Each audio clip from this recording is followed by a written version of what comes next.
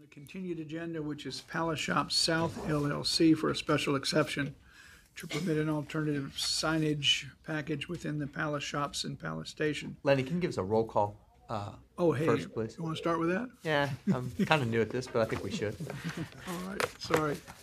A note for the record, Mr. Hales, Ms. Austin are absent. Mr. Houchins? Here. Mr. Murphy? Here. Ms. Shelton? Here. Dr. Newman? Here. And note Mr. Fraley is absent. All right, and then we'll move to the items that are going to be continued and withdrawn. The item, as I noted, number 4 from the continued agenda by Palace Shops is to be continued until the March 23rd public hearing. And item number 2 from the continued agenda, Richard J. Serpy, for a change of zoning from HCG2 historic, again, Historic and Cultural Conservation District, to conditional HCG3, again, Historic and Cultural Conservation District, at 6:31 will be withdrawn.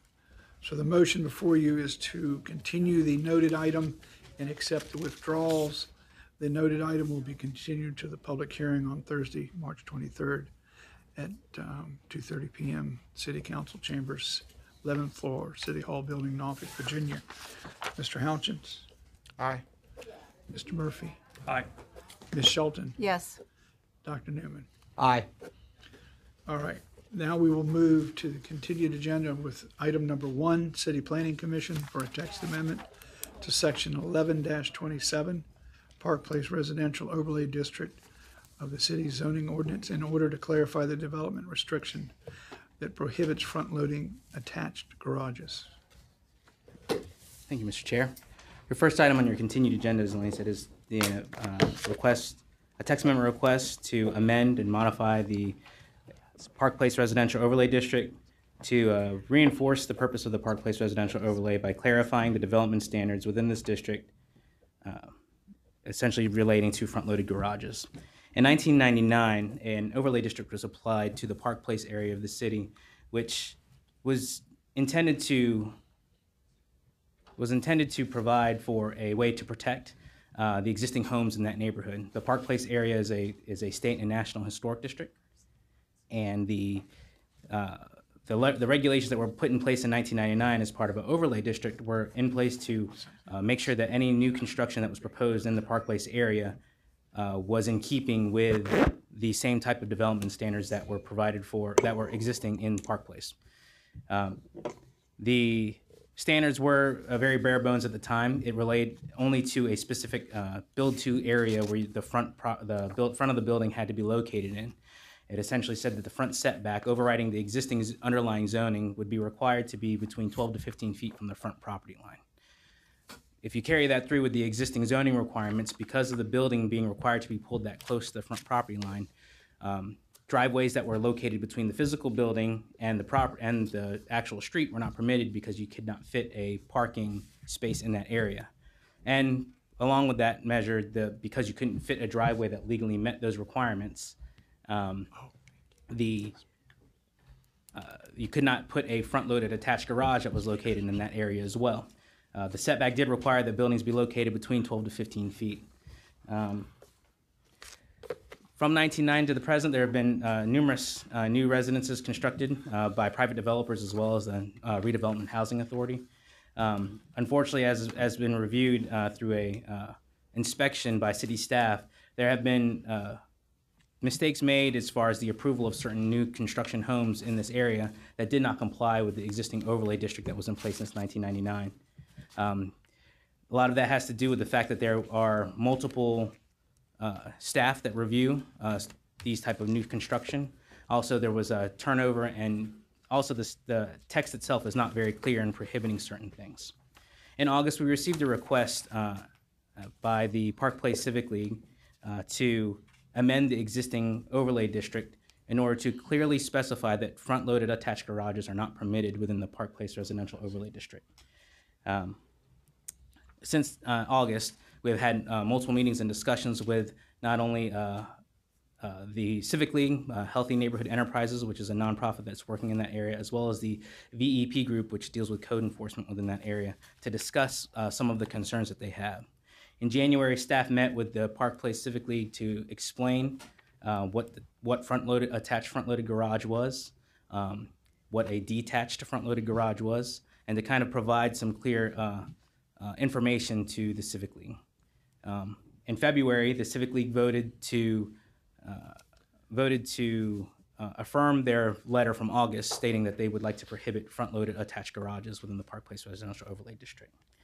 Once staff received that affirmation from that vote by the Civic League, we wrote new standards that helped clarify the development standards within the Park Place Residential Overlay. Again, the Park Place neighborhood is located within a state and national historic district.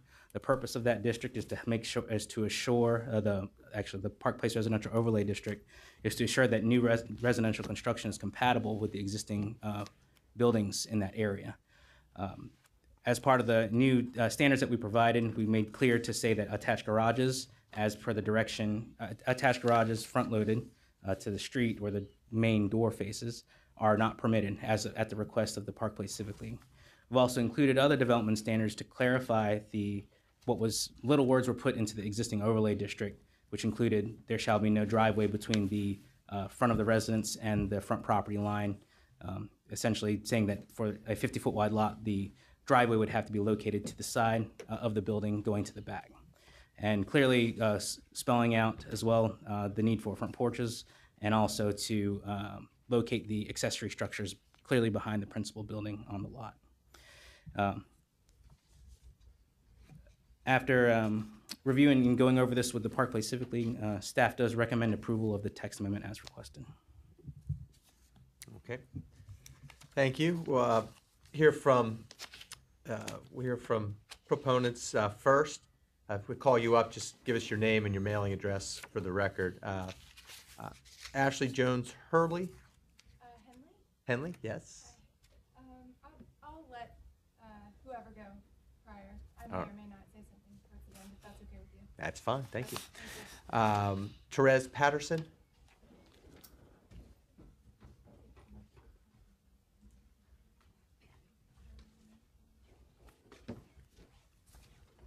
Good afternoon.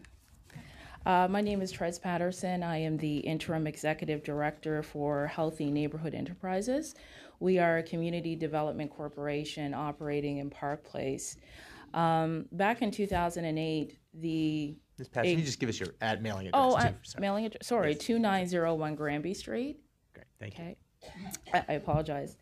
Back in 2008, there was a grassroots movement that began in the Park Place Civic League of residents concerned about the neighborhood and really concerned about the stagnant market in Park Place. They got together and put a proposal together, actually, that they presented to the city of Norfolk, to our city council.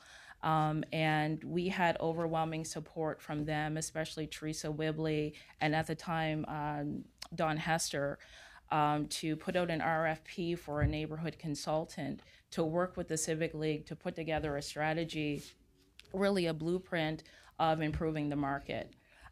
So not to go into all the details of that, but a part of that process included basically polling residents in terms of what do we believe our community assets are, and what are we willing to do to protect that.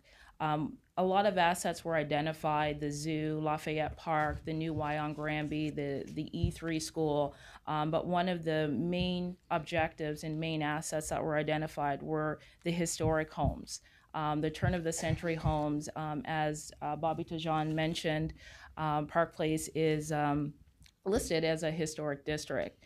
When I took this position last year, and I've had a long history in Park Place, I drive through the neighborhood once a week, and I've been noticing quite a few new homes that really look like they belong in the suburbs. They've got large garages, or the garages are larger than the house itself. Because of that, that prompted myself and Mr. Charles Johnson, who will speak shortly, who is the Civic League president, to co-author a letter that we sent to Director Homewood regarding the issue and really wanting clarification and understanding that the overlay was very broad. And I'm certainly not a planning expert, but when I read it, I had no idea what it really implied. So that began a 6-month odyssey of meetings, of meetings with residents, of meetings with planning staff to get clarity if front load garages are permitted. And we've discovered that they are not, and that is something that we would like to maintain. So I'm here in support of the change in the text amendment. Again, I just want to stress that we have a strategy that has a great deal of voices of residents indicating that they want to maintain the historic character of the neighborhood. Thank you very much. Thanks so much. Mr. Charles Johnson.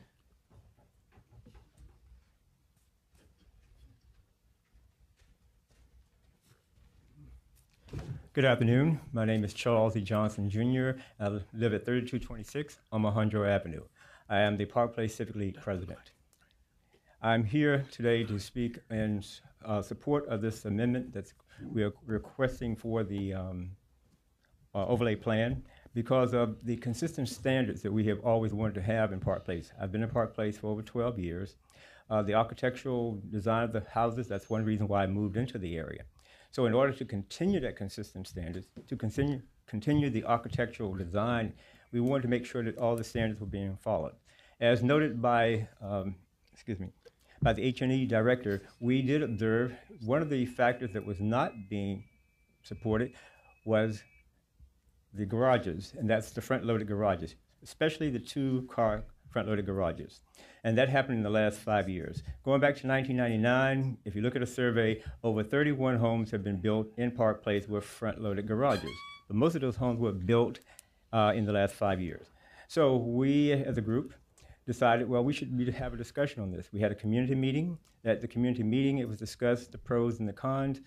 A motion was made, the vote was taken, and the vote was that we would then send it to the body of the Civic League to be voted on. And so in February 6th, we had our Civic League meeting, and at that time, it was presented, and there were points made in support of it and points made in opposition to it. But the majority of the people who were at the Civic League meeting were supportive of this amendment to the overlay plan. And so on that note, I'm here representing them, saying that please support us in keeping a consistent standard and the architectural development of the Park Place area. Thank you. All right, thank you, Ms. Johnson. Jerome Miller, Norfolk Building Group. Miller? Proponent or opponent? Says here 4. No, I goofed that up. Okay, we'll get you in a second then. Cheryl, is it Dales?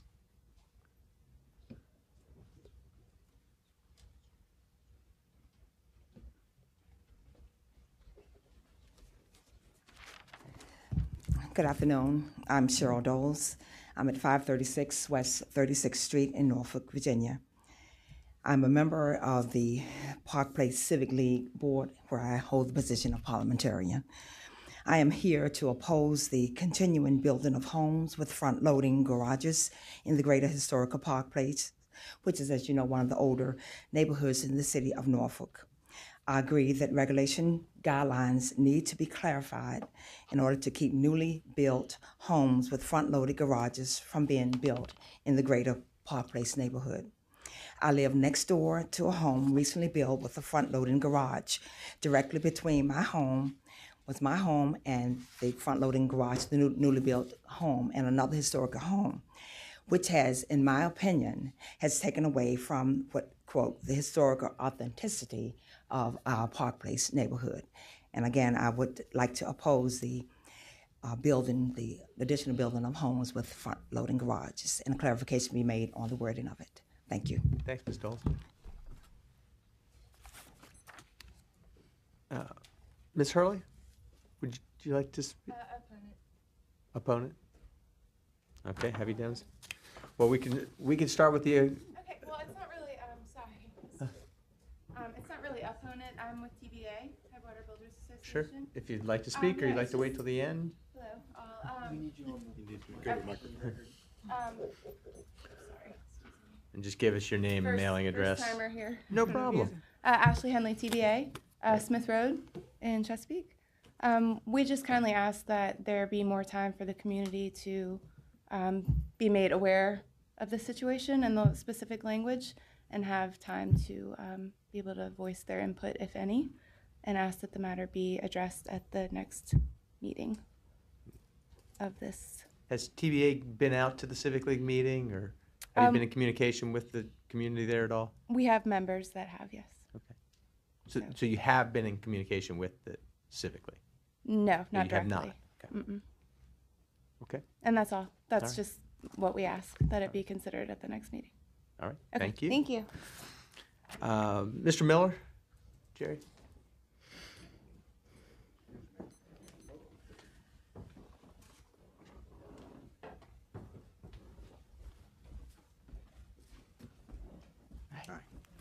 Jerome Miller, Norfolk Building Corporation, 1507 East Bayview Boulevard, Norfolk, Virginia.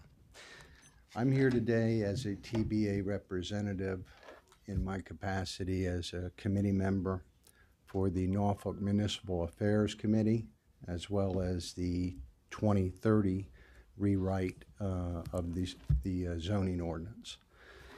And I guess some of the builders have heard about my newly elected position here and have called me voicing concerns about the specific text that will be included in this proposed ordinance, and the fact that they really haven't had an opportunity to examine the specific text and the detail that they would like to do.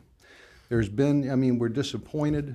We're always disappointed when there are ordinances, laws that are being implemented that will restrict development.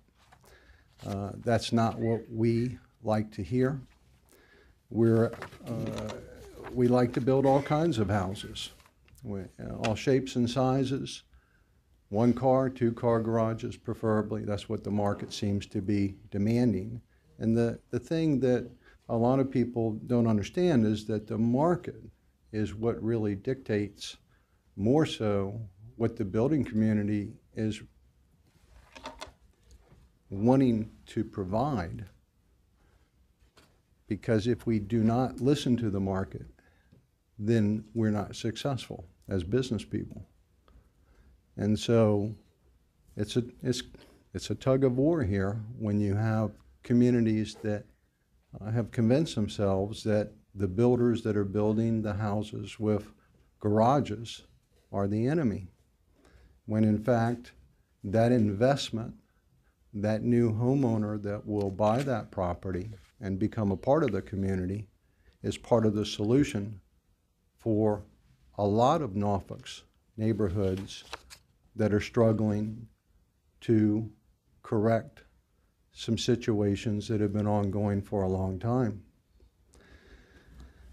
But I guess, you know, when you look at front-loaded garages, one of the things from the building community standpoint is that it offers us an opportunity to provide additional square foot of living area much more affordably than when you have to extend or increase the building envelope. So it allows us to add 200 to 300 square foot of heated living area at probably less than half the cost if we have to extend the building envelope. And I believe that in the areas that are most sensitive to the whole question of a front-loaded garage, there are alternatives to recess the garages back and make them not as much of a dominant part of the front facade, to at least give the builder the opportunity to provide that additional square footage that the market seems to want.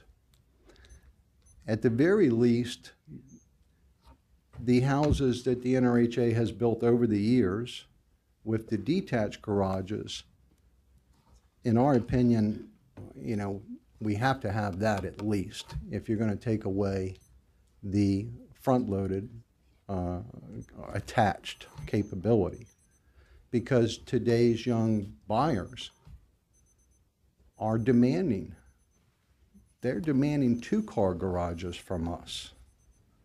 But if you had your drug, I mean, you've got to be able to give them some kind of garage.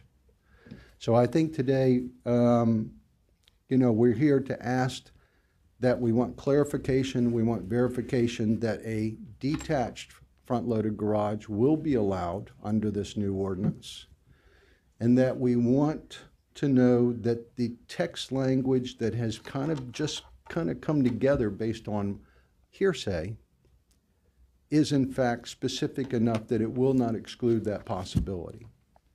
Okay. All right. Thanks for your questions. I believe hopefully we can have staff address both of those points and clarify that for you here before we take action on the matter. Yes, sir. Okay. Thank you. Thank you, Mr. Miller.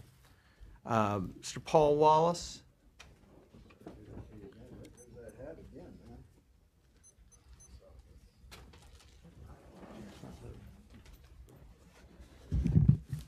Hi, I'm Paul Wallace, Wallace Brothers Homes, 2525 Oconee Avenue in Virginia Beach.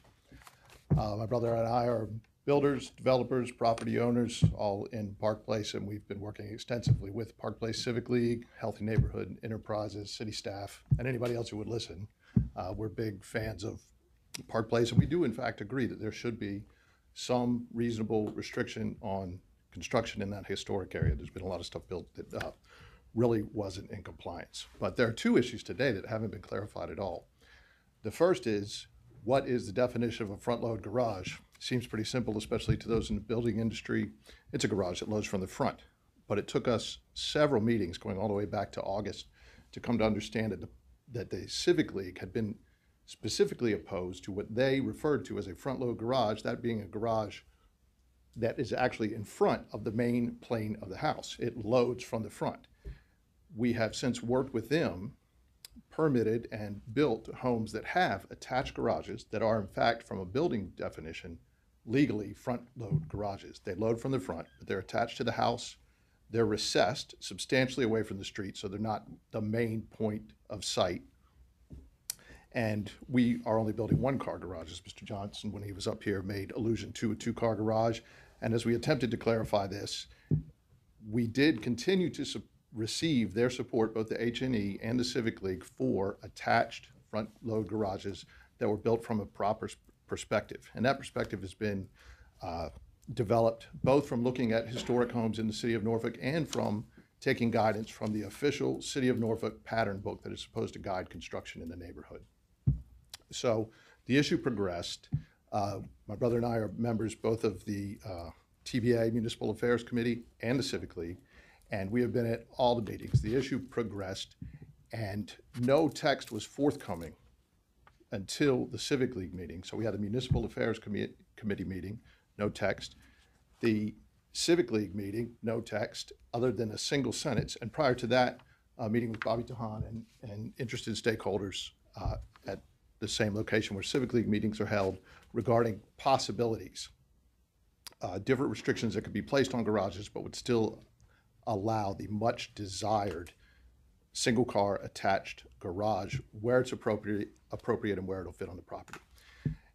It wasn't until the last Civic League meeting that we saw any text whatsoever, and that was a single sentence, and that sentence said, attached garages will not, front-loading attached garages will not be permitted in the Park Place residential overlay. At that time, I stated my concerns once again, and I was assured by Mr. Johnson that the Planning Committee had informed him that that would be enforced as referring to garages that load in front of the main body of the house. As we had discussed, it was never a clear definition to me, and it's not the one that a builder or typically a building official would apply to that language, but that's how it was described to us, as it had been described throughout nearly 6 to 8 months before that. So that's the first issue. What even is a front load garage? I still don't believe everybody has a common understanding of it. But the bigger issue today is that that is not the amendment that has been proposed to be voted upon today by the members of the Planning Commission. That amendment is 2 solid pages long. It's attached to the commission. It had a link on the front page. This link did not exist until after business hours last night. Even as a member of the Municipal Affairs Committee, as a member of the Planning of the Civic League, and having attended every meeting referring to this and asked for text at every meeting and being assured it would be forthcoming, we have never seen that text until late last night when Mr. Ton finally sent it to me personally. If you look in your agenda, it is a couple of pages long, strikes this single paragraph and adds nearly 2 pages of text. This text affects almost everything in the Park Place residential overlay. My brother and I, the majority of our business is there. We've come back to Norfolk. We were born and raised here, and that's where we're working now, almost exclusively. We've acquired a lot of property there and been working actively with the Civic League, the H&E, and city staff to develop properties, and now we're being blindsided with this text. Right in the write-up itself, it says that the proposed text amendment today will change the development standards for porches, detached garage, ground floor height, non-residential uses, parking, roof pitch, and of course, the garages themselves as a focus. None of this has been presented to anyone, any stakeholder in the public that I am aware of. As a matter of fact, there were edits being made to it until last night. It hasn't been mentioned by anyone who spoke today. This is the text that's before you to be voted upon. And I gotta tell you, these are extensive changes that will affect all aspects of building into PPRO. But as an active builder, developer, Civic League member, TBA member, and property owner in Park Place, I've had no chance to review or discuss any of these items until today, neither as a TPA, neither as any other builder. So I'm requesting that this item be deferred at least until after the next TBA Municipal Affairs Committee meeting, which will be, I think, in a couple of months, and so they can get a full airing, a full vetting, and we can address all these other changes. Thank you, Mr. Wallace. Certainly take all that into consideration today. I'll give your brother his 3 minutes, I suppose, now.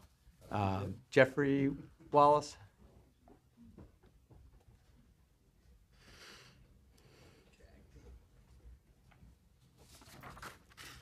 Hello, my name is Jeffrey Wallace, Wallace Brothers Homes, the other half, 2525 Oconee Avenue, Virginia Beach.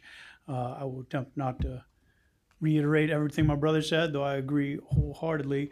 More so, I would like to talk to the extent of garages in historic neighborhoods in Norfolk. The two are not exclusive. There are plenty of examples of historic homes with attached garages.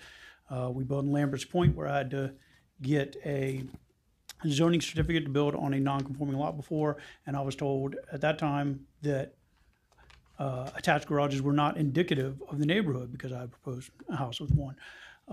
So I went through and counted them within Lambert's Point, a historic neighborhood, and there were 161 houses with attached garages. Many of them new, one of them dating back to 1910, however. Somebody apparently had a Model T and decided he needed a garage. As time went on, in the 1930s, they built out Edgewater, which is one of the most valued neighborhoods in Norfolk. Has plenty of historic homes, architecturally significant homes with attached garages integrated into the house. So it's not to say that if we have a single car attached garage within Park Place that it's going to ruin the historic nature of the neighborhood. As he mentioned, it's also brought up in the Norfolk Pattern Book, discusses how the garage should be placed, set back from the main face of the house. They reference almost exclusively single car attached garages, and again, it's provided for throughout the designs. I find it interesting that today you'll be also discussing the Huntersville rewrite of the zoning ordinance, which discusses almost the same exact things that are in Park Place: the front yard setbacks, porches, the size and shape of those, but it does provide for attached garages within Huntersville, a neighborhood equally as old as Park Place, to have them set a minimum of 15 feet back, and by percentages suggests a single car garage. And that's what we're hoping that Park Place will have as well in its overlay. The obvious two-car garage forward design that you see throughout Chesapeake suburbia or Virginia Beach suburbia, very common design, does not belong in Park Place. I would agree with that wholeheartedly, and I think that's what instigated the letter back in August. And when I spoke with Therese and Charles, that's the feedback that I got, that, you know, we like y'all's designs, but this garage forward design. It just doesn't belong there. And I don't think there's any opposition to that whatsoever. So I would ask the Planning Commission to continue that we might, better craft this PPRO to replace essentially the existing PPRO, which was short-sighted when it was written, if their intention was to not have garages or to have all the planes of the house be in that 12 to 15 feet. The verbiage is just not there on the existing PPRO. So if we're going to rewrite it, if you're going to get a good grasp on where we're going, I think Park Place has great momentum, then we need to make sure that it's written correctly in the first place. Sounds good. Thank you, Mr. Wallace. Thank you. Appreciate your time. Go back, well, leave 5 minutes for proponents collectively to offer rebuttal, and then 5 minutes for the opponents collectively. We'll try to stick to our time limits so we can keep things moving. Mr. Johnson, would you care to add anything else in this period? You don't have to, but you're welcome to.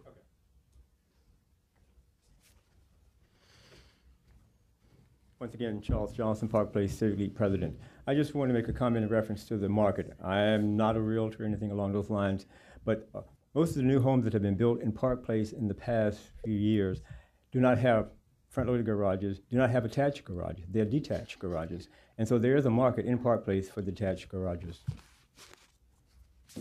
Thank you. Still some time left, Ms. Patterson. Anything additional to add? No, thank you. Okay. Ms. Doles? No. Okay. Additional time for any of the opponents. Mr. Miller?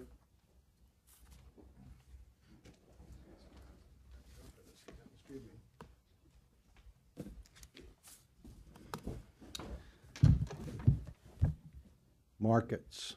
When I was referring to markets, I was not referring to markets that were influenced by NRHA. You cannot judge the market based on statistics where the lots were subsidized so heavily by NRHA that a regular builder he was given the lots for $5,000. They were working on that over a long period of time, but the builders did not pay market value for the lots that they obtained. They've never paid market value for any lots they've obtained, whether it's in East Ocean View or whether it's in Park Place or Lambert's Point for that matter. So you cannot judge what the market really said based on a sale that took place that was subsidized, in my estimation. I don't think that's a reflection of true market. And that is what I wanted to say. I think there's a distinction between subsidies and free markets. And the free market cannot do what things are subsidized. But the NRHA is not as active as they used to be. They don't have any money. Famous last words. We don't have any money. Nobody's got any money.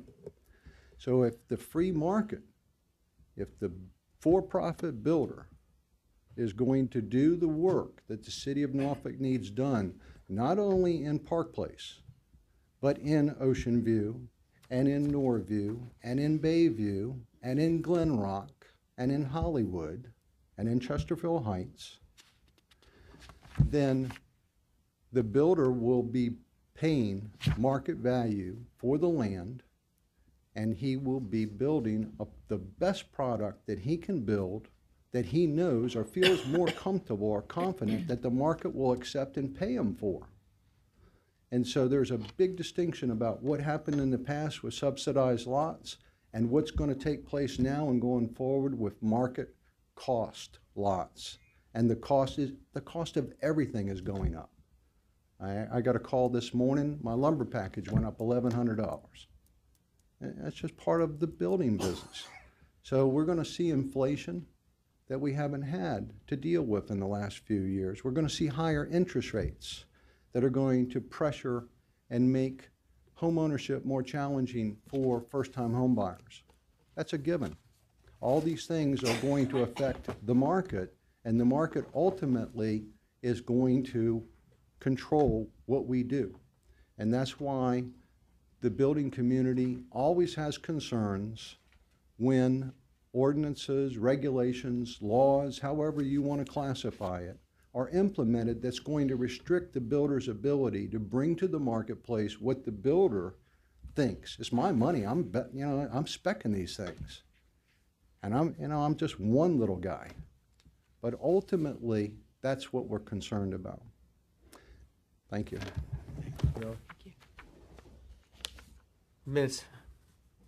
Mr. Wallace, anything additional to add?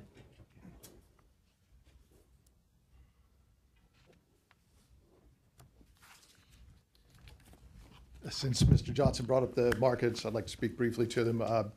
The mayor himself, in a recent interview, made a reference to the fact that 100,000 people drive into Norfolk every day, work, and leave.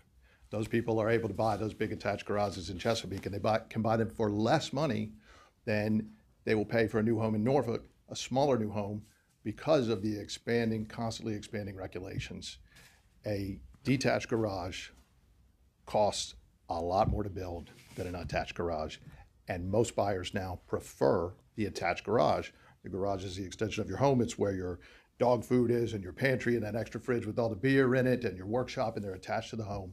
Buyers prefer attached garages, and they are less expensive. If Norfolk wants to be able to continue to compete in the market and bring some of those 100,000 commuters to live in Norfolk, they've got to build an acceptable, affordable product that buyers want, and that's one of the challenges.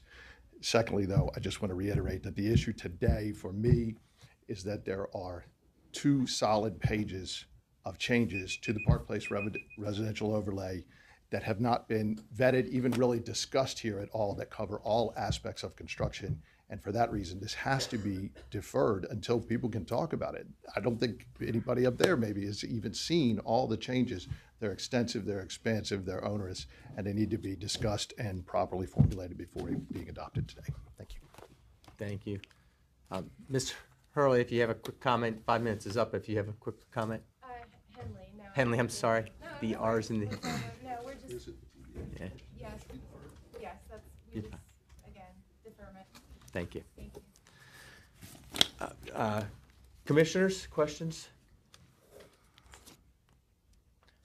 Bobby, do you have anything additional to add for any of the concerns you've heard regarding either information being put out recently, the ability to provide front-loading detached garages? If there's any clarification to some of the points that were brought up, appreciate Yes, sir. As Mr. Wallace pointed out, as we were working on amending this text, a format of this text was provided to the Park Place Civic League and to the Healthy Neighborhoods Enterprises for them to look at as a draft, but we did not have finalized text at the time. That's why it took a while for it to get posted to the website. That is true. Attached garages, as staff, we believe that we have gone over what those mean as far as with the community. I believe you've heard from both Ms. Patterson and Mr. Johnson about their feelings towards that. We will gladly meet with them again if that's the direction that the commission would prefer. Thank you, Bob. Comments? I'm sympathetic to them needing more time to absorb this information. Okay. Any other comments? I mean, I would say that obviously we're all about making sure everybody has all the information. We get the best product here. I will say that building in Norfolk is not building in Chesapeake. We're not Chesapeake, and we have historic constraints in this city that we want to protect, and we want builders that are going to work with our community to give them the products that they want. Obviously, we also want builders to be able to be profitable and want to build in our city. So we understand those two dynamics, and I understand that the folks that live in Park Place, they want to preserve that character, and if we can find that common ground that you all can sell products and homes there that are in line with the character, then the Civic League is happy with. I think that's the best case scenario. But to just put up things that are going to turn over quickly because they can move, we don't have that luxury in the historic city. So, hopefully we can find some common ground. I'm certainly not opposed to leaving more time to get this right. These homes and neighborhoods have been around a long time, and we want to do all we can to preserve it and get it right. So I'm certainly comfortable. Can I ask Bobby a question? Yeah. Bobby,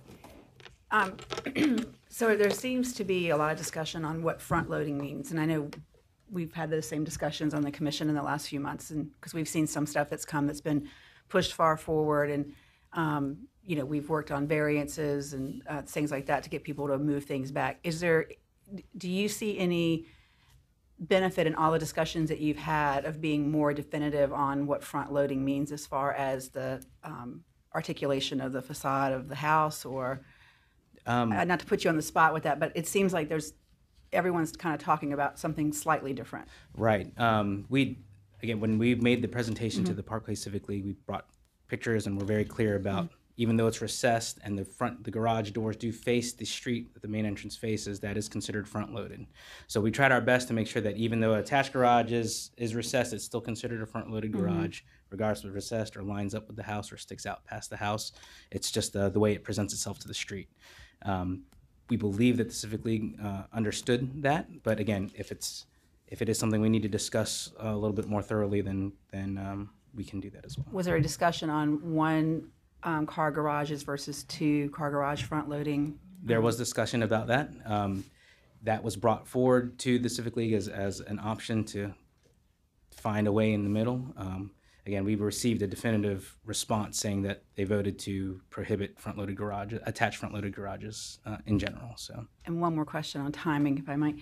Are you aware, are there multiple, or there several, many, one, two, few pending projects right now that the outcome of this was 30 days longer would affect adversely, or is there time here? The understanding of the overlay at this moment with current staff, we haven't had much turnover for the zoning review, is to uphold what the current regulations state, which is the 12 to 15 foot build two line setback for buildings, which then prohibits driveways that lead to the between the house and the street, and also front-loaded garages. So at this time, we can still achieve meeting the criteria, but it is still not very clear. So. Right.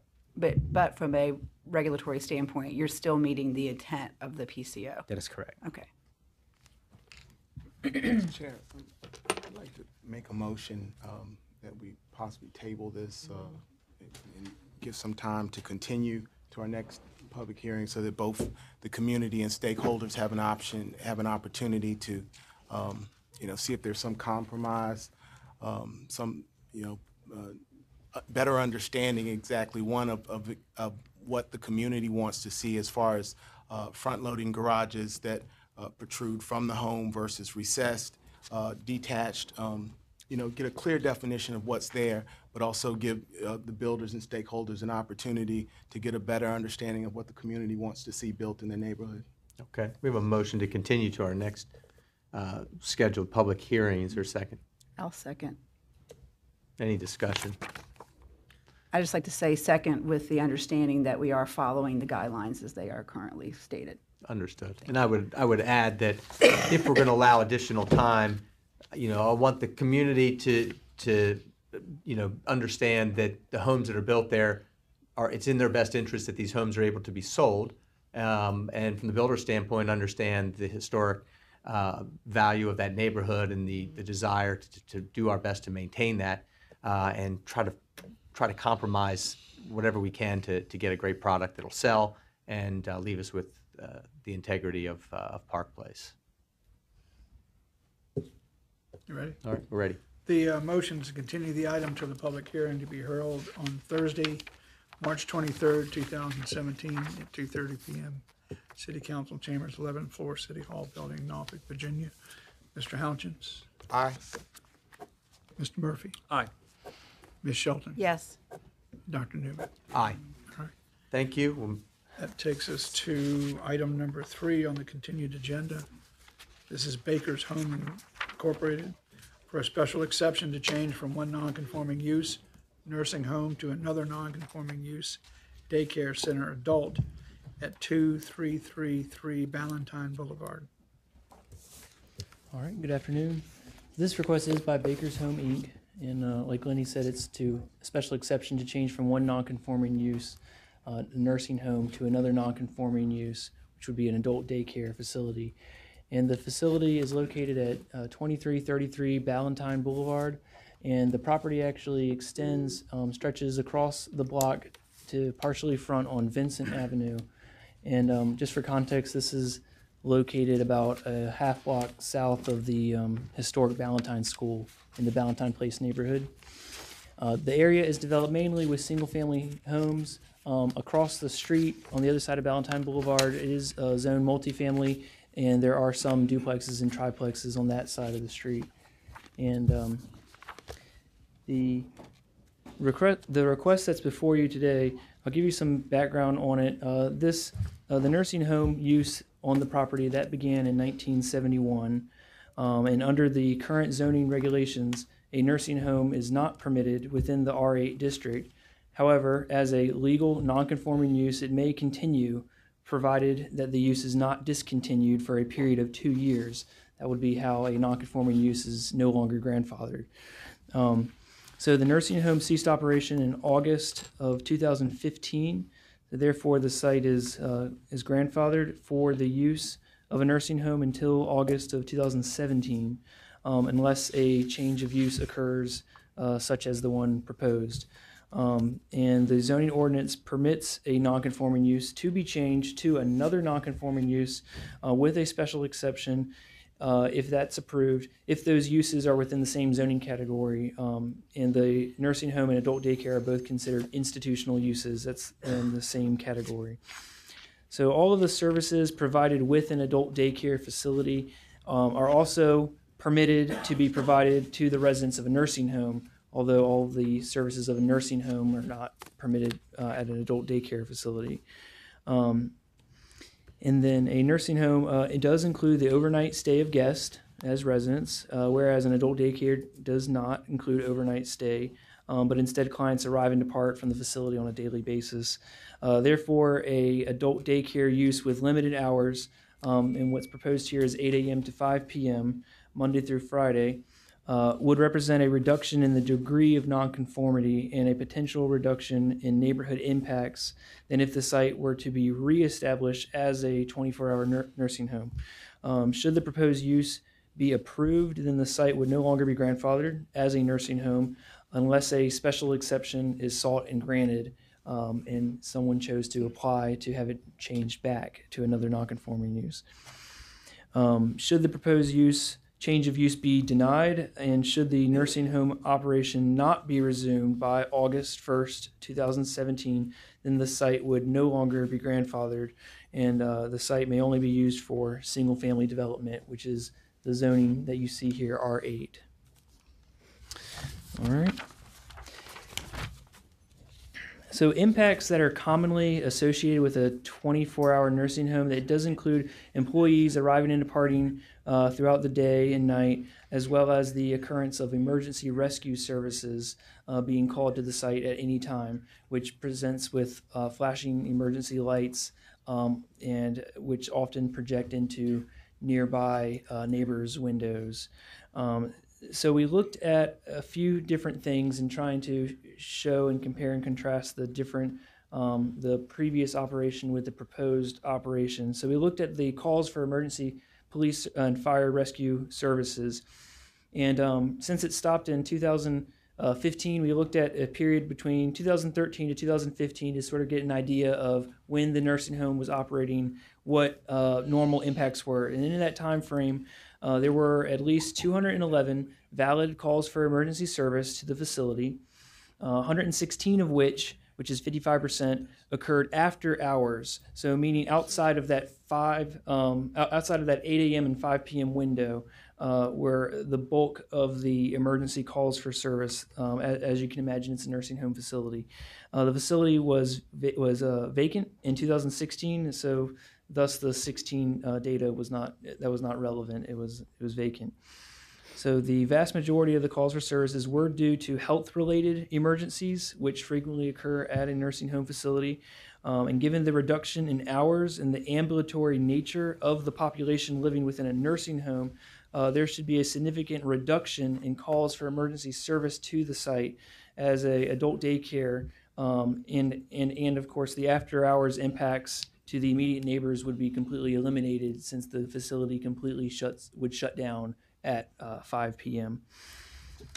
So we did want to relay that, and just to show the context. This report, we did prepare this with input from the Virginia Department of Behavioral Health and Developmental Services, which would be the licensing agency that this proposed adult daycare would be licensed through, but also the Virginia Department of Social Services, the Norfolk Community Services Board, and then the city's Department of Human Services.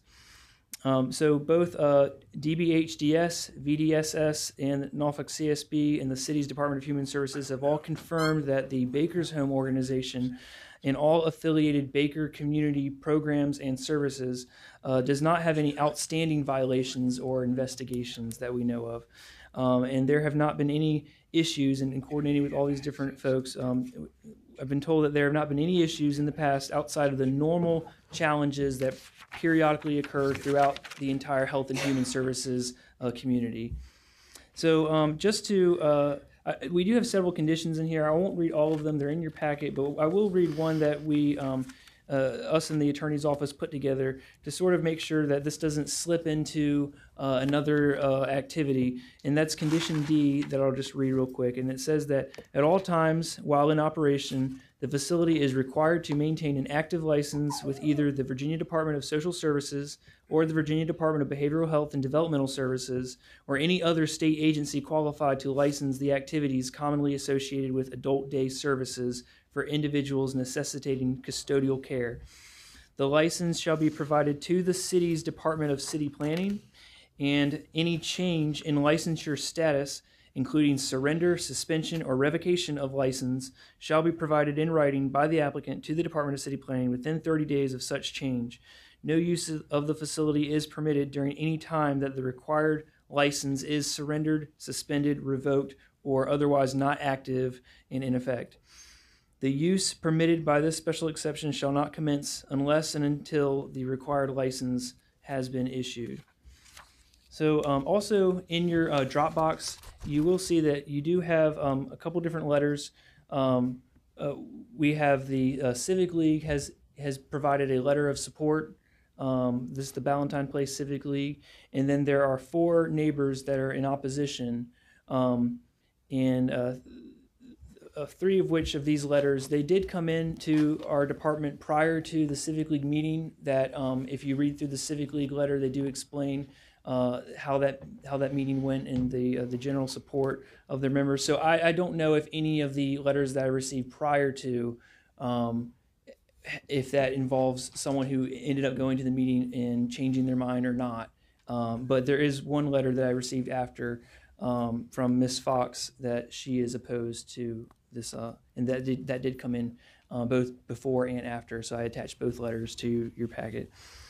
With that, staff does recommend approval of the request for all the reasons that I just noted, and the change from one nonconforming use to another nonconforming use being recognized by staff as something that absolutely results in much less impacts, especially after hours impacts with noise and lights coming to and from the facility. So I will stand by for any questions on that. Thank you, Matt. I'll note there is no opposition to this item signed up to speak today.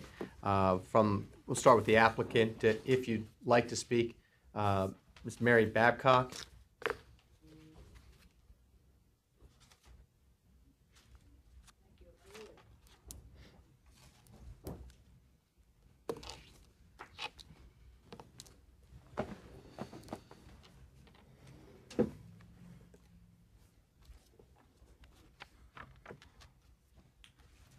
Good afternoon, Ms. Babcock. Just give us your name and your mailing address. Okay, thank you. Thanks. My name is Mary Babcock. My mailing address is 2511 Tate Court, Norfolk. I brought with me newsletters that were distributed to 850 households within the Ballantyne Place community anywhere from 2 weeks to a week prior to the time of our meeting where we discussed Baker's Home. And I would be glad to give each of you a copy of this. It's the front page item. Thank you. Thank you.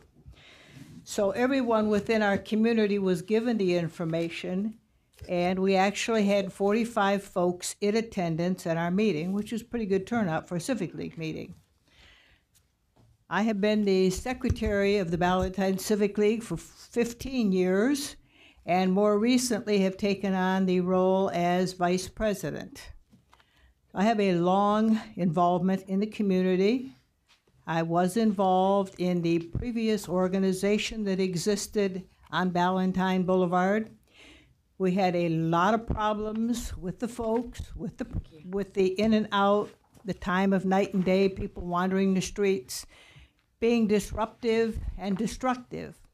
I, for one, am delighted that they are gone. We also, several of us in the Civic League, have met with representatives of Baker's Home several times on site.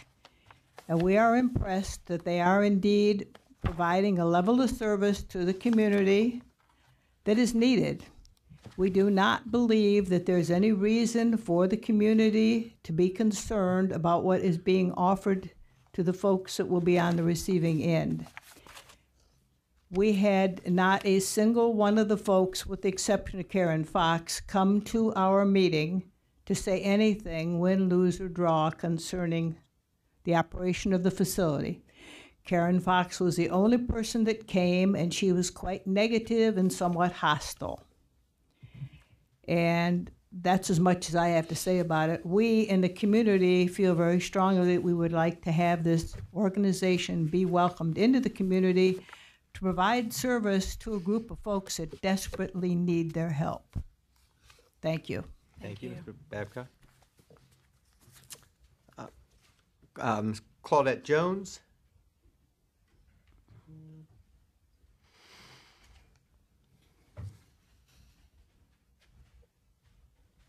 Hi, Ms. Jones. Good afternoon. My name is Claudette Jones. I'm the owner of Baker's Home, Inc., and I'm here to answer any questions you all may have. There's a letter, I think, in your packet that gives you some history of our business. So if you have any questions, I'm here to answer whatever you need. Just give us your mailing address. And Oh, I'm sorry. 1417 Lake Forest Drive in Portsmouth. Great. Thanks, Ms. Jones. We'll stand by for any questions. All right. Thank you. I'll be here. Dwayne Williams. Just here to answer any questions. Thank you, Mr. Williams. Lorenzo Pettis.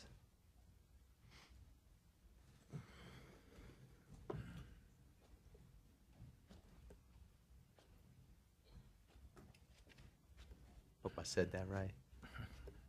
Lorenzo Pettis, 120 Huff Street in Norfolk. I just was thankful for the Baker Home to hear about it.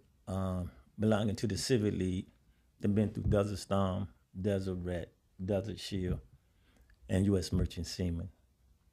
Also, been locked up for a long time. All right, 16 years with a whole bunch of depression on my head. Went through re-entry. So with this Baker Home and people talking to you and helping you in the neighborhood, this is one of the best things that we can have coming back in society. You know, I don't even know how to use a telephone. And with a lot of mental depression and a lot of distortion, and somebody give you a hand to make it in Norfolk from 01 to now is a stress. So with the Baker's Home talking to us, guiding us, and helping us, it makes it that much better in the city to make it and not do wrong. Much appreciated, Mr. Pettis. Thank you. Here, but not wishing to speak, but I will recognize these folks. Ms. Valerie Cromwell.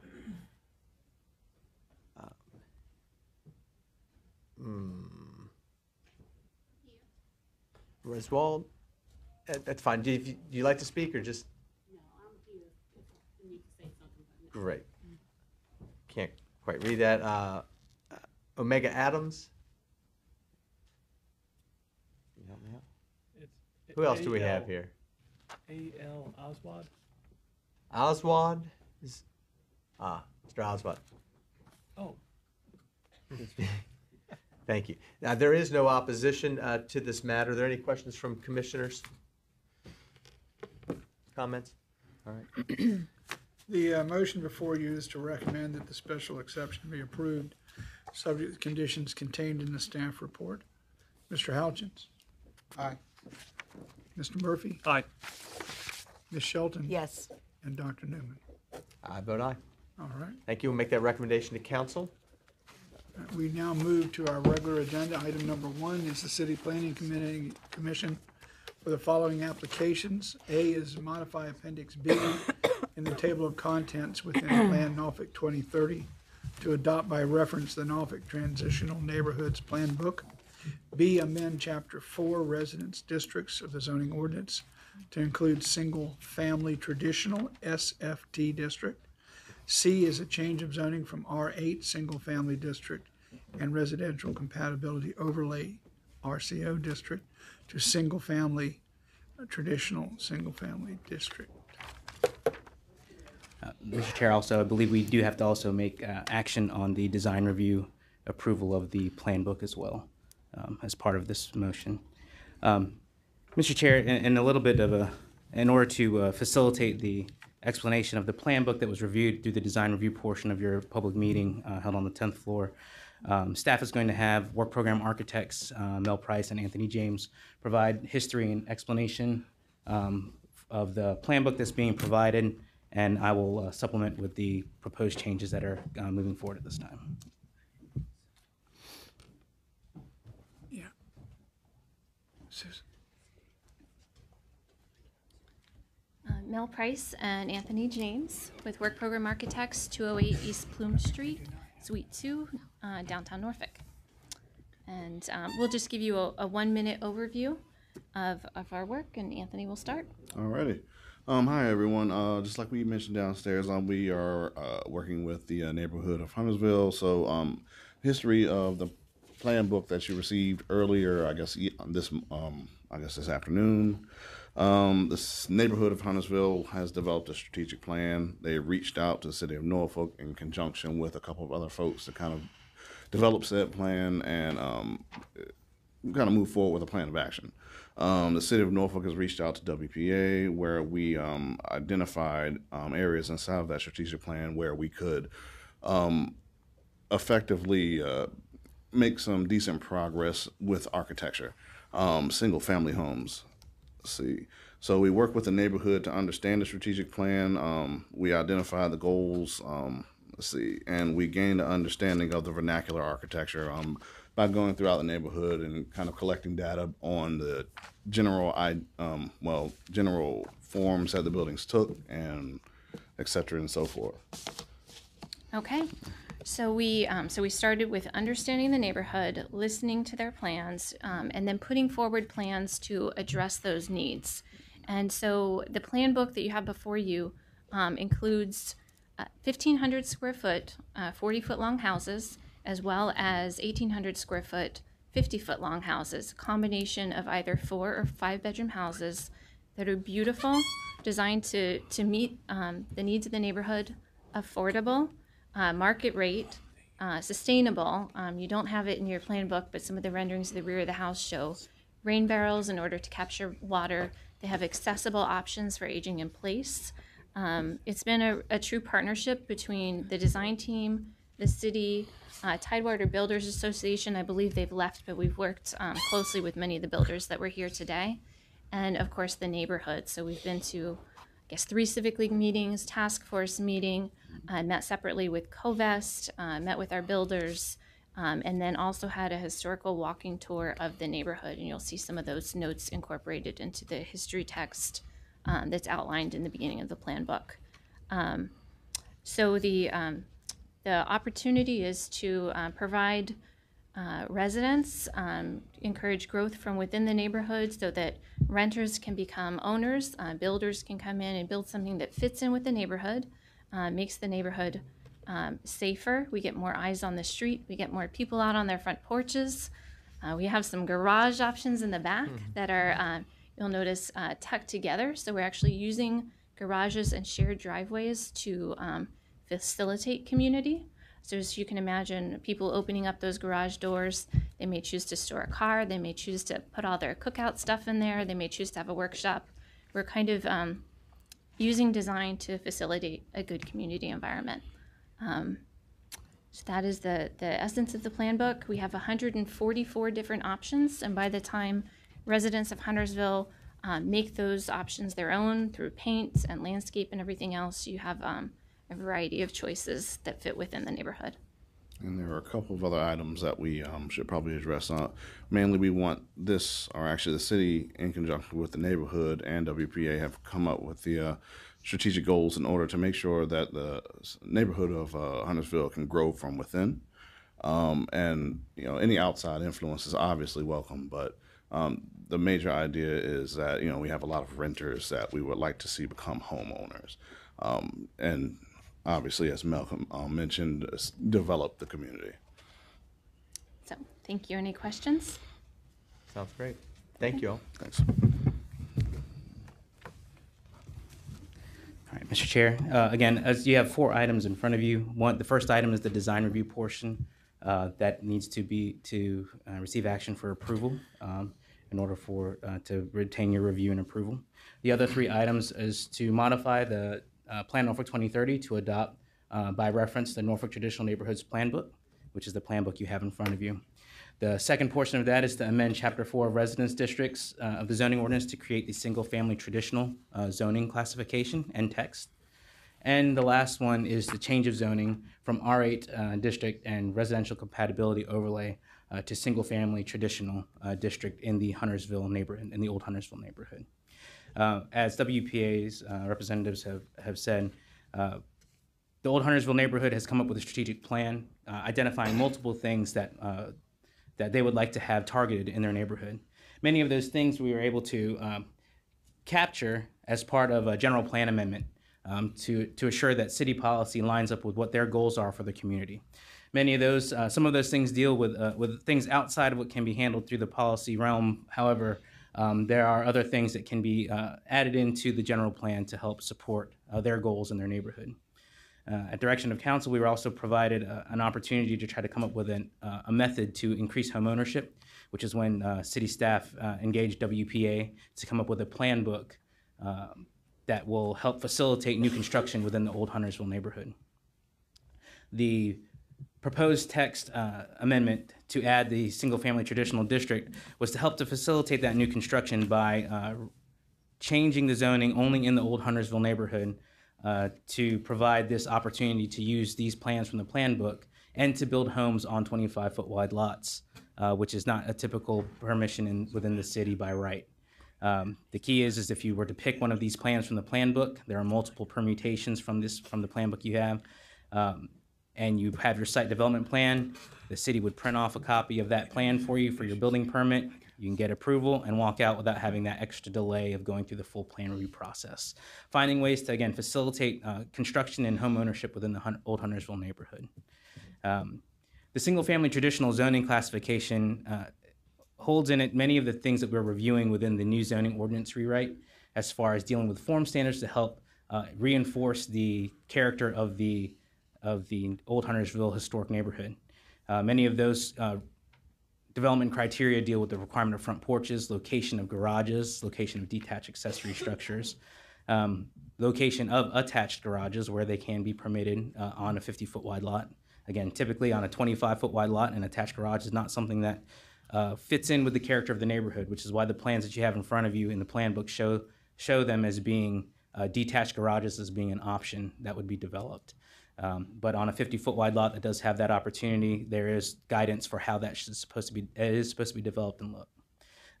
All those form standards are located within this new text that you have in front of you, also with the staff report. And then also you have the change of zoning, which is to apply only this permission to build on 25-foot wide lots with these plans from the plan book within the old Huntersville neighborhood. At this time, staff is recommending approval of the design review portion of the review of the plan book and the modification to Plan Norfolk 2030 to adopt the proposals from the old Huntersville neighborhood. Due to other concerns of making sure that we assure that information has been put out effectively, staff is recommending to continue the text amendment and the rezoning to the next public hearing in March. Okay. right, thanks, Bobby. I do not have any one here in opposition. Do have several folks for, and then some folks who will have some questions. Mel and Anthony, stand by for questions. Jamie Chapman.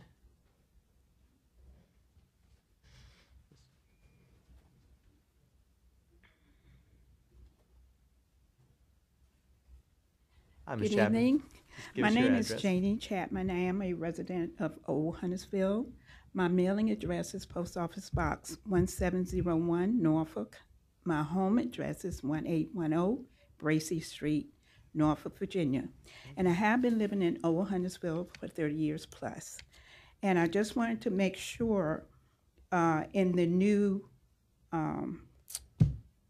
zoning codes that they're working on for these Pacific homes, 25 by 100 foot lots that we're proposing in Huntersville, that the plans would be brought to our Civic League so that we can hear what the zoning plans would be, what the changes would be, or what the differences are as opposed to R8 now.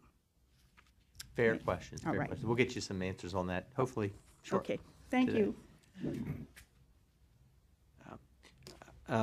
Mr. Miller, Jerome Miller, are you still here? Signed up. All right. Here for some questions, Ms. Kathleen Vaughn. Ms. Vaughn. Mr. Webb, Michael Webb.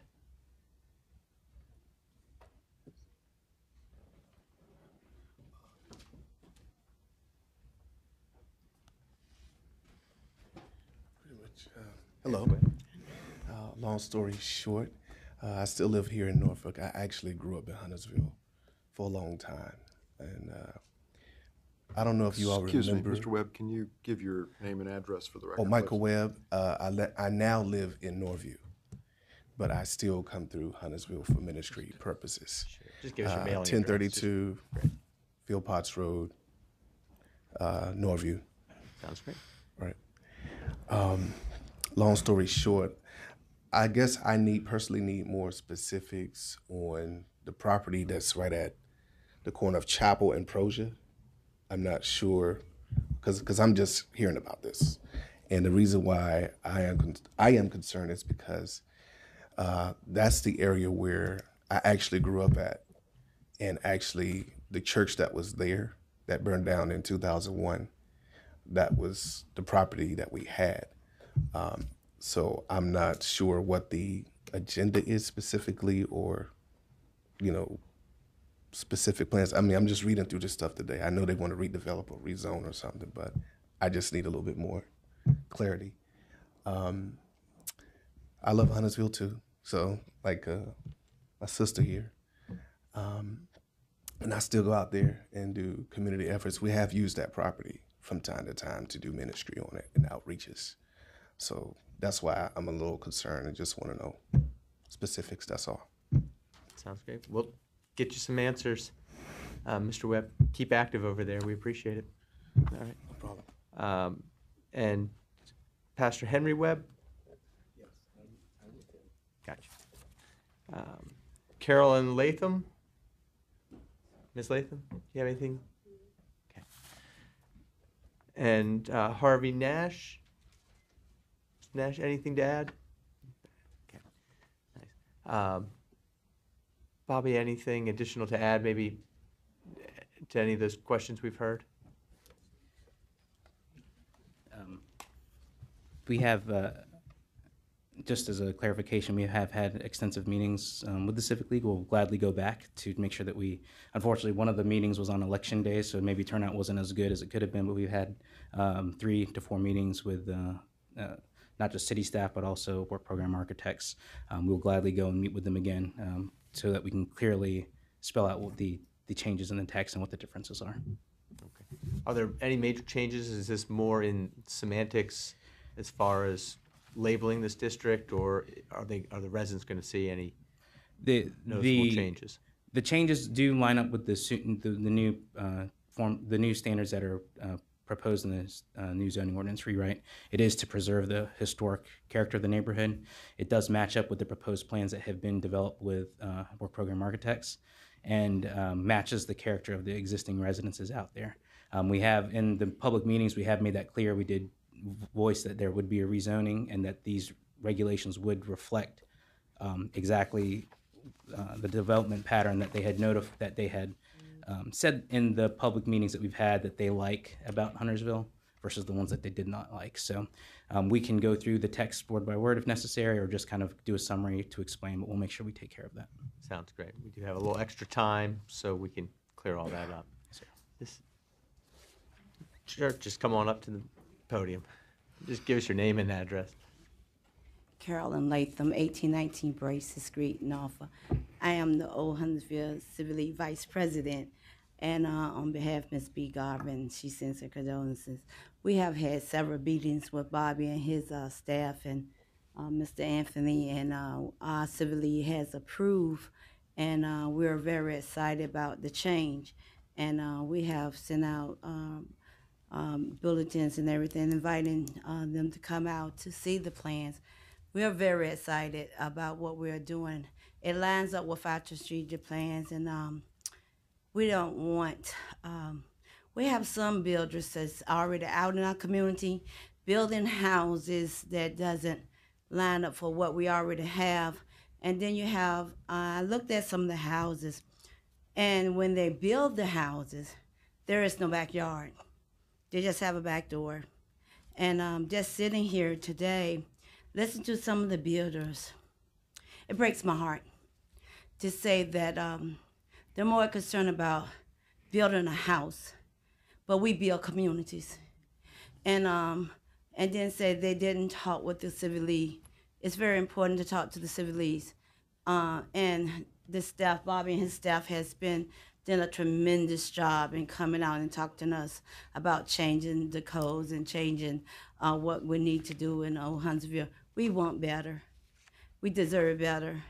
And to make those lots available. And we're working with our residents to become homeowners, to get better jobs. You know, we want better for Old Huntersville. We're working very hard to make our community a better place to live, to work, to play. And we're you know, those who don't no longer live in Huntersville, you can come to our Civil League. It's the second Tuesday of every month to see what we're doing in Old Huntersville. You know, we worked on that strategic plan. People that didn't even live in Huntersville anymore came and worked on that strategic plan for 6 months. And we are just asking y'all to, you know, approve this plan so we can get on the ball and work and make our community a better place. Thank you. Thank you, Ms. Latham. Any questions, commissioners? Any comments? I do have a question. Just for clarity, Bobby, did I hear you say that the staff is recommending that we revisit this request in March? It is the final two items. There was the actual text amendment itself, and the rezoning for the entire Old Huntersville neighborhood, just to assure that we've made sure that we've reached out to all the appropriate parties, and had necessary discussions. The first two items are is the design review item that carries over from your public meeting, and also the amendment to Plan Norfolk 2030 to adopt portions of their strategic plan. We recommend approval of those today, but I would like to continue the final two items. Okay, and so we're splitting that. Is that what That'll we're be split, yes. Okay, Yes. all right. There'll be two different motions. Do we need a motion to continue those other two items, or is that going to be a I'll read procedural? that for you here. Okay. So we'll start with, let's start with the general plan adoption, which includes the Huntersville, the Norfolk Traditional Neighborhood Plan and Book. So the motion before you is to adopt the general plan amendment, including the plan book, and to recommend that it be approved by council. Mr. Houchins? Aye. Mr. Murphy? Aye. Ms. Shelton? Yes. Dr. Newman? Aye. Next motion before you is to continue the text amendment that would create the single-family SFT district and to continue the change of zoning to apply that district in the neighborhood of Huntersville. Mr. Houchins? I just want to point out that I want to thank the homeowner who came out today. She's been living in the community for 30 years.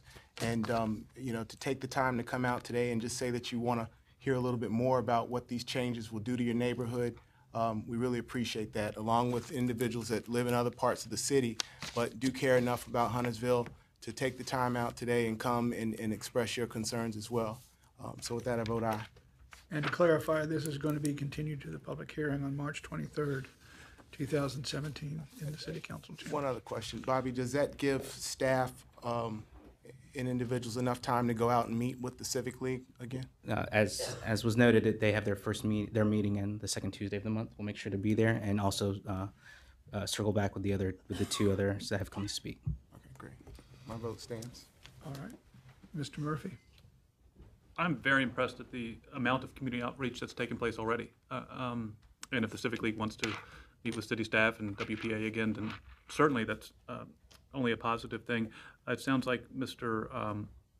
Webb might need a separate meeting or a conversation after this public hearing, but I vote aye. Ms. Shelton? Yes. And Dr. Newman? Aye. All right. That moves us to item number 2 in the regular agenda. This is Centera Healthcare for the following applications: amendment to the future land use designation in the general plan, Plan Norfolk 2030, from single-family traditional to commercial at 509 Yoder Avenue, 6012 through 6044 Benton Street, and 500 through 520 Lucas Avenue. Second application is a change of zoning from conditional C2 and R6 to conditional C2 at the following addresses: 509 Yoder Avenue, 6012 through 6044 Benton Street, 500 through 520 Lucas Avenue, 812 through 820 Poplar Hall Drive, and 6015 Poplar Hall Drive. Thank you. We have no opposition to this item. Applicant is here. Mr. Warren Tisdale. Tisdale, no opposition. You're welcome to speak if you like. Be available for questions. Great. Thank you. Any questions, commissioners? Lenny? All right, the motion before you is to recommend that the general plan amendment and the conditional change of zoning be approved subject to the conditions contained in the staff report. Mr. Houchins? Aye. Mr. Murphy? Aye. Ms. Shelton? Yes. Dr. Newman? Aye. All right, we move now to the third item from the agenda. This is Chick-fil-A for a special exception to operate a commercial drive-through at 6282 Northampton Boulevard. Okay, thank you. No opposition to this item. Applicant representatives here today: Alan Wiley, Mr. Wiley, and Timothy Scott Burnett. Mr. Burnett, available for questions if needed, I assume. Great. Any questions, commissioners? No. All right, the motion before you is to recommend that the special exception be approved subject to the conditions contained in the staff report. Mr. Houchins? Aye. Mr. Murphy? Aye. Ms. Shelton? Yes. And Dr. Newman? Just first say thank you all for working with us on the design. You guys have done a great job on this project and ones in the past. And we do have some special architectural desires in this city, and you all have come through. So we appreciate it. I vote aye. All right. Next item before us is Richard Robinson for a special exception to operate an eating and drinking establishment at 409 York Street. Okay. Thank you. Here, no opposition on this item as well. Mr. Richard, is it Radisson? Robinson, Mr. Robinson. Thank you. Tom McNeilan. McNeilan, would you like to speak? Yes, sir. Sure. Just give us your mailing address. Thank you. Good afternoon. Tom McNeilan, 404 West Butte Street in Norfolk. I live in and own the house that's immediately behind the commercial building that fronts on Botetourt. Oh, yeah, we know. Yep, we've been here before. And I very much support Richard's proposal. Okay, he's a good man. I hope he has a successful venture. I do have 3 items, though, I would like to ask the commission and staff to consider before this is finalized, or as this is finalized. Number 1, I believe the staff report relative to traffic and parking drastically underestimates the reality of the situation we have in the neighborhood.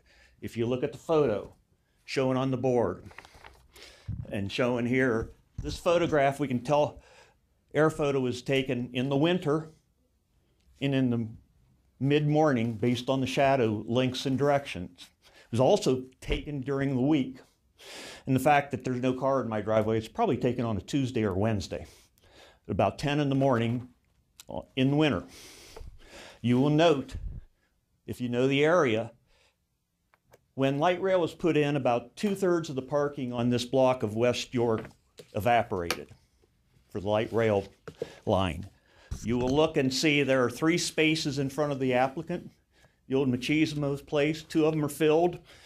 The parking spaces that start on the other side of the street mid-block, 3 of the 4 are filled. You also see that there's a truck parked illegally half on the sideway wall blocking the road in front of the building's 2-story down, two locations down. That's common in this area. There's no parking on one side of Botetourt. The parking on the other side of Botetourt is filled in the photo. The next parking in York is a half a block further down. It's not overly filled. The parking on Butte out here is routinely filled. The neighbors have problems with access into their driveways. I have a lot, you'll notice also that there are 8 cars filling 9 or 10 usable spaces behind, next to the old former Machismo's. This lot is used by all the 4 businesses in the commercial building on Botetourt during the day. Undoubtedly will be used for people coming into to Richard's place. At night, it reverts to being solely controlled by Voila. People routinely pull into this space, and if things are full, pull up and park in what is the designated alleyway, blocking my entrance and exit into my house. That happens routinely. It's always a hassle to track them down where they are. It was really a problem when the 6 months of construction on the commercial building was undergoing after the roof fell, the awning fell. We gave up one of our spots so they could have their portalette there and use that as a semi-secured storage area for the workers. So I was parked here, and half the time I came out, I couldn't get out of there. I don't know what can be done about traffic and parking. Is it possible for the city to stripe that designated alleyway so it's a little more obvious that it isn't meant for parking, that's meant to be kept clear? Lenny, George, is that an option? If it is, I'd like to have it looked at. Tom, we'll pursue that with Public Works. Okay. And obviously, another business is only going to make that worse. Usually when you ask somebody to move after you find them, they say, oh, I'm only getting a cup of coffee. Well, shit, if I got to be, pardon my language, if I got to be someplace, I don't care whether you're getting a cup of coffee or what. We continue to have problems in the alleyway behind that building, especially when there's entertainment in the one shop with people urinating back there because they don't have enough bathroom space for the number of people. The second, but that's obviously totally unrelated to Richard's application. The second thing I'd like to look at is the waste facilities for the commercial block strip and Richard's new facility are all located right here. It's an eyesore, it's a hazard, it's a rat trap. Hopefully something can be done to improve that as part of this renovation. I'd like to encourage that to be done. The third thing, my third comment, and really the most serious one in my concern is I object and feel it's very inappropriate for the permit application to be based on occupancy through midnight for the establishment. I know Richard's not planning on using it like that, but nevertheless, having that as an accepted permit application, I can almost guarantee you that I'll be back up here in front of you again when some of the other facilities right there are back in to want their hours extended too, which is going to be a problem. So I would respectfully request that the operation hours be changed till 10 p.m. during the week and 11 during the weekend, like the Cure and like the bed and breakfast. Thank you. Thanks, Tom. Mr. Copley?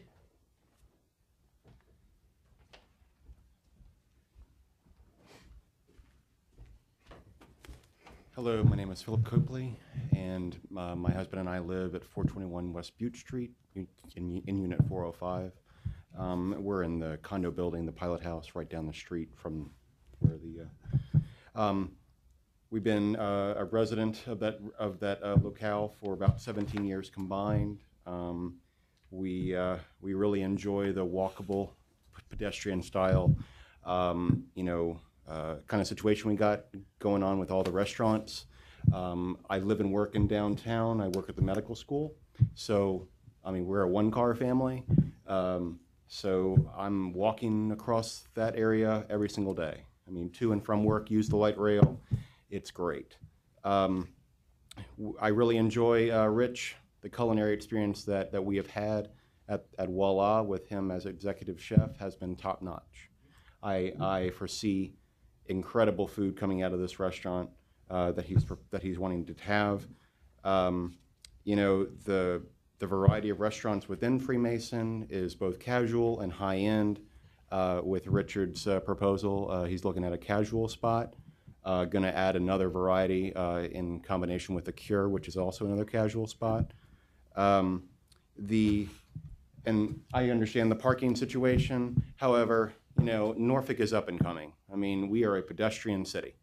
I know that there's a goal to really try to bring more residents downtown and to push the pedestrian experience. And that's what I foresee happening. I don't believe that we should be basing everything in the city, especially in the downtown area, on just parking spaces. I get it, but we're bringing a lot more residents in. I mean, we've got the Bank of America building, the old Bank of America building being renovated, bringing more residents in.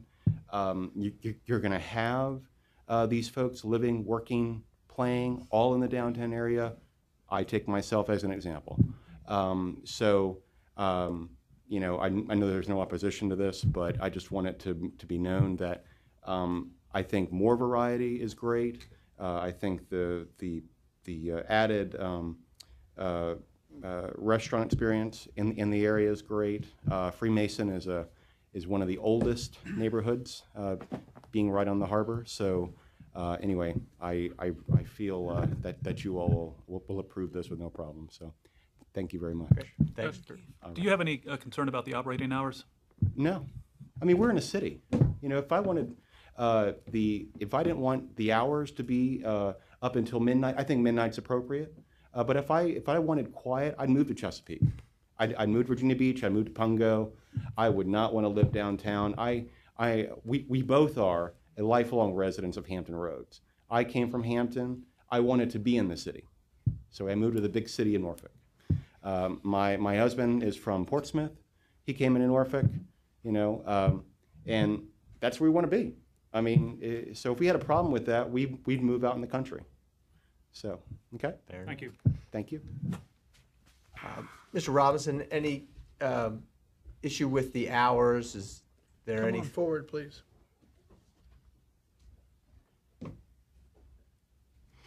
Since that seems to be a question, do you plan to use those hours? Is it something that you may want to change?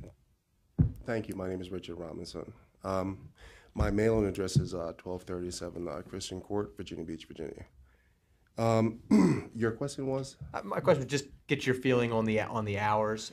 Well, the hours, it really mirrors what we have going on at the Cure, which sits right next door. I do believe. I'm the executive chef at Voila also, and we are allowed to open till 2, but usually we're out of there at 10. I have no intentions of going past 10 o'clock unless there is a special event of sorts. I mean, we do plan on complying within, what was given to us in terms of the hours that we need to operate within. Fair enough. Thank you, Mr. Robinson. Thank you so much. Again, no opposition to this item. Any questions or comments, commissioners? No? They don't know. I'm sorry. We'll take the item as presented. Okay, all right. Mr. Chairman, may I ask for your forbearance for a moment? We do not know right off the top of our head what the hours for the cure are.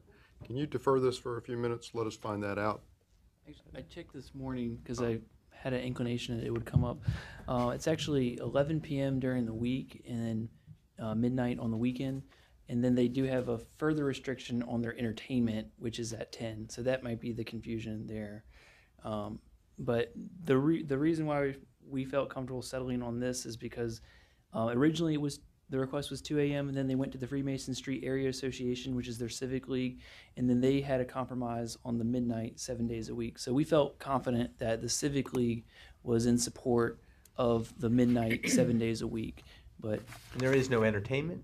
There's no entertainment at all, and this is only a 15 person total capacity establishment. So again, we felt comfortable giving the scale and that there's no entertainment, and that the Civic League stated their compromise at midnight, that it was appropriate. Thank you. Any questions? Think All right. comfortable? You ready for the motion? Yeah. The motion is to recommend that the special exception be approved subject to conditions and hours contained in the staff report. Mr. Houchins? Aye. Mr. Murphy? Aye. Ms. Shelton? Yes. Dr. Newman? Aye. All right. Good luck, Mr. Robinson. We'll look forward to it. The next application is number 5. This is Longboards East Beach for the following special exceptions at 4521 Pretty Lake Avenue. A is an eating and drinking establishment, and B is the sale of alcoholic beverages for off-premises consumption.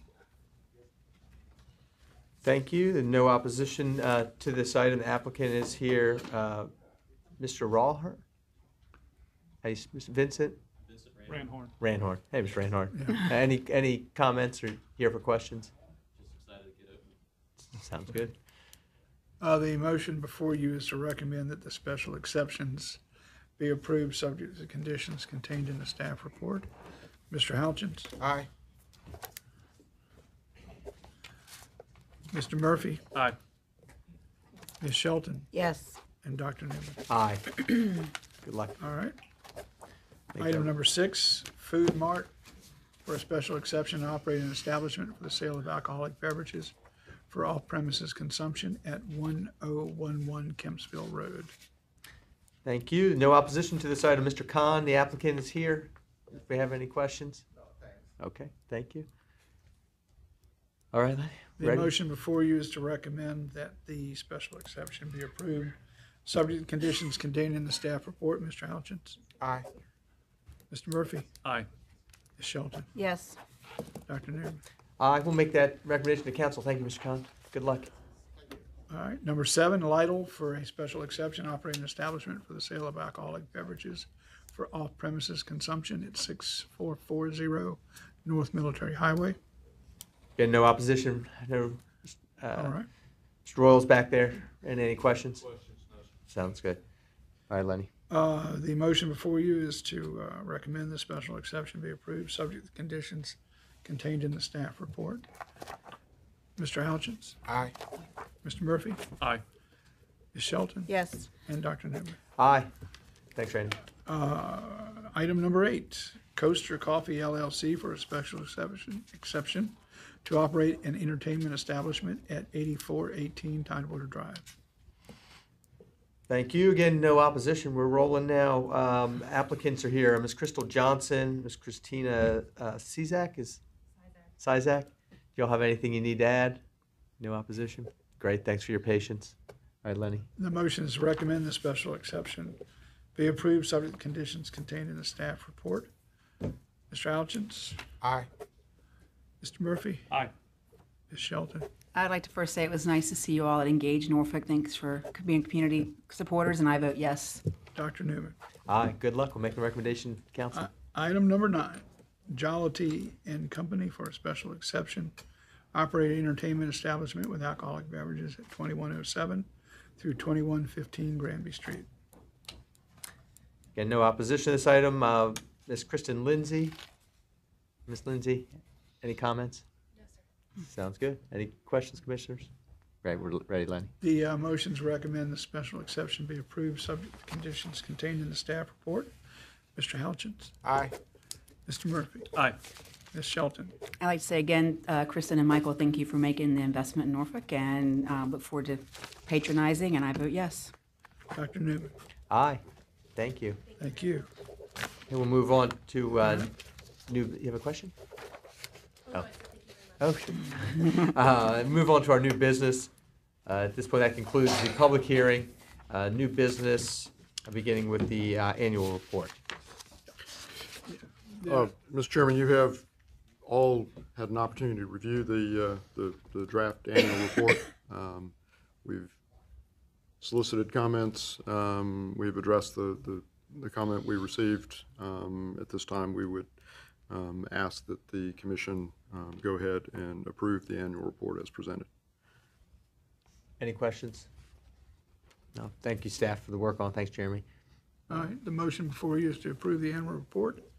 Mr. Halchins? Aye. Mr. Murphy? Aye. Ms. Shelton? Yes. And Dr. Newman? Aye. Second item of new business, Mr. Chairman, is to initiate a text amendment to Section 11.3, the Floodplain Coastal Hazard Overlay District, in order to clarify the requirements for accessory structures.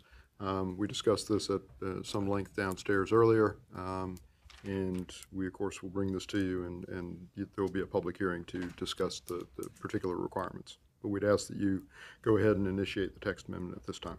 We're going to also add a couple of definitions, I believe. Right. Motion before you is to initiate the text amendment relating to the flood insurance chapter in the city zoning ordinance. Mr. Halchins? Aye. Mr. Murphy? Aye. Ms. Shelton? Yep. Dr. Newman? Aye. Looks like that concludes our full agenda today.